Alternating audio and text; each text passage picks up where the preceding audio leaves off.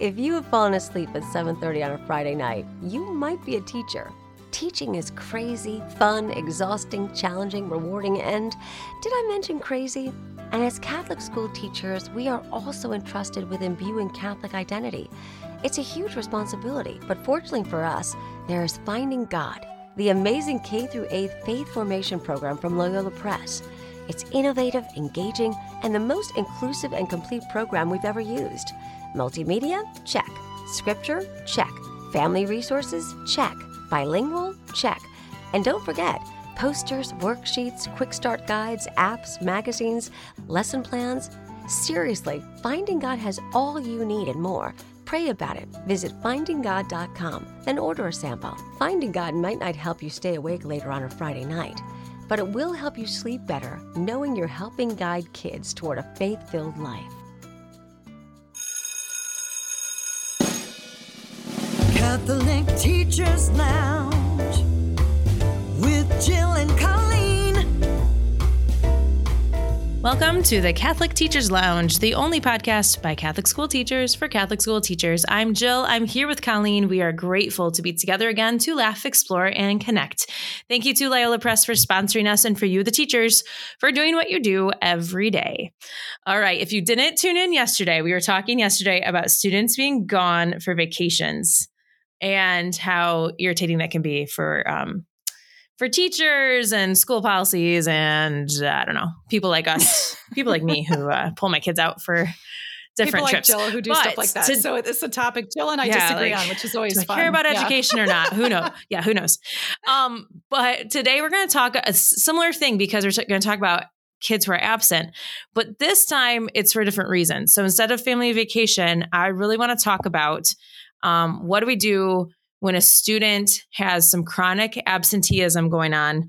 And this comes up because I was with principals recently and they were talking about how, sometimes families are working with the principal or assistant principal directly on something and the teachers aren't really looped in.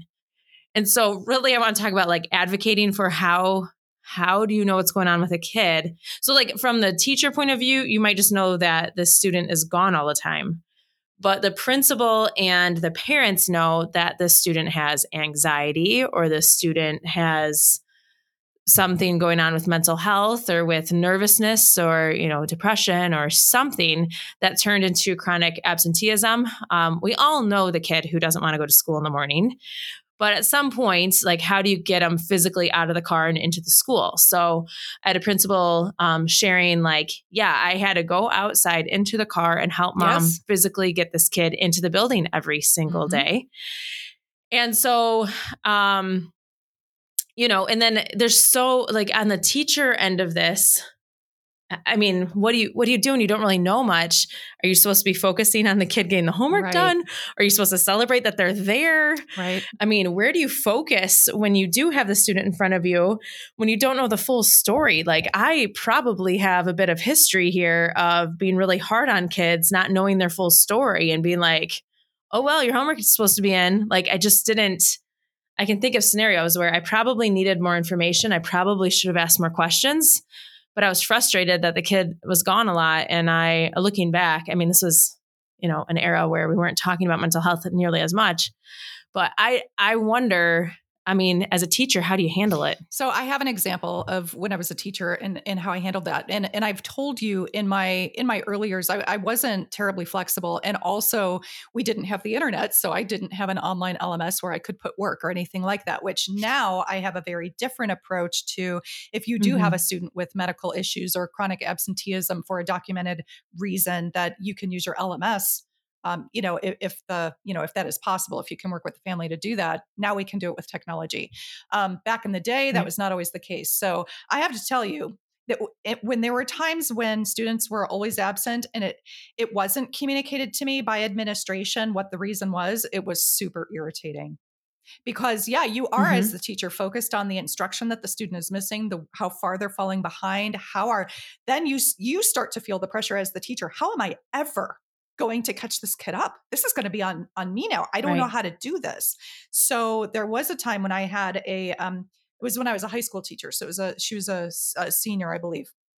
she missed so much school, but it was a medical problem. I was communicated with by administration. I was communicated with by the Learning Resource Center because she ended up, when she did come back to school, she needed to go down and work in the Learning Center to get some one-on-one, help get caught up that way. It was because I was communicated with and explained. And then the person from the Learning Resource Center sat with me and was like, okay, what work has she missed? What instruction has she missed? What are the critical things that she has to know? And how can she show you that she has learned those things? And we just pared it down and we're like, okay, these are the essentials. These things are not the essentials.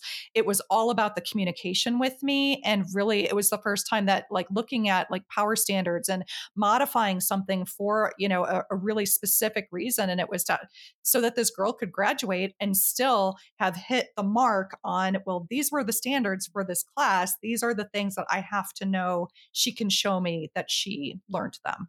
So very, very That's different awesome. approaches though. Yeah. Yeah. And you have to so now that I'm on the administrator side and I'm realizing that we've had situations recently where I think, I don't know if we told the teachers enough. You have that sort of need to know information. Yeah. And it's like, what do teachers need to know? But what do they not need to be woken up in the middle of the night worried about because we're holding that part. But they need enough information to do something purposeful with what we know about the student situation. So I'm just going to say, I think I was also the frustrated teacher who's like, how do I not know what's going on with this kid? And then the office would say, I'm sorry, I really can't share with you, too much information about this. And then you're just playing the guessing game. So I guess as teachers, I just want to encourage you to advocate for some information that can be helpful, and then just prayerfully go into that conversation with your principal. Like just prayerfully go into it. Say, I am not here to gossip. I don't need to know the kid's story, because it could be about student discipline, or it could be about mental health, or it could, whatever. But I think if a student's gone and you're not sure how to academically and personally and spiritually get this kid back where they need to be, like, it's okay to go ask that principal or the school counselor for a little more information if you feel like you're in the dark, because I think I'm leaving people out and I'm not doing it purposefully. I just forgot about that part, to be honest. And you don't want the teachers to just write that student off either. So you do have to communicate. And again, that school that I was talking about, where they had the Learning Resource Center in place, and where I was able to then work with someone in like a team, and that's what teachers need sometimes, is you got to lean on somebody and be like, I don't know, this is a weird one for me to navigate. This doesn't happen very often. Help me walk through this with me. That was Brebeuf Jesuit in Indianapolis. I mean, they communicated well, and they had a mechanism in place to help the teachers help the students. It really was very, right. We got to focus on what the student needs right now. Let's get there, So yeah, pretty amazing. You don't know what to see. So before you get frustrated with people, just figure out do we have the right mechanisms in place for the right communications on these kids? Because it's hard. And I think we all would agree. We do this sometimes in an IEP meeting or in a student support plan meeting, where we're all worried about the academics and how are they going to learn long division or something. And then you're seeing across parents who are just like, I just want my kid to be safe. I'm worried about their self-harm. I'm worried about something really big. I don't care if he learns long division right now. We can make up third grade or, whatever it is, because they're really just worried about something bigger, deeper, harder than the academic part. So, sometimes we need to just ask parents a little bit more questions, but we also need to loop in teachers in a way that we're all doing this work together. In that middle school, high school arena, where we need some dispositional guidance sometimes. I would say we're pretty harsh on kids when they're not keeping up and they're, not doing their work. So if you don't know why that's happening, the tendency might be to be hard on the kid and to be like, why are the parents allowing this? Why is this, when you don't know the whole story. So again, probably some kind of,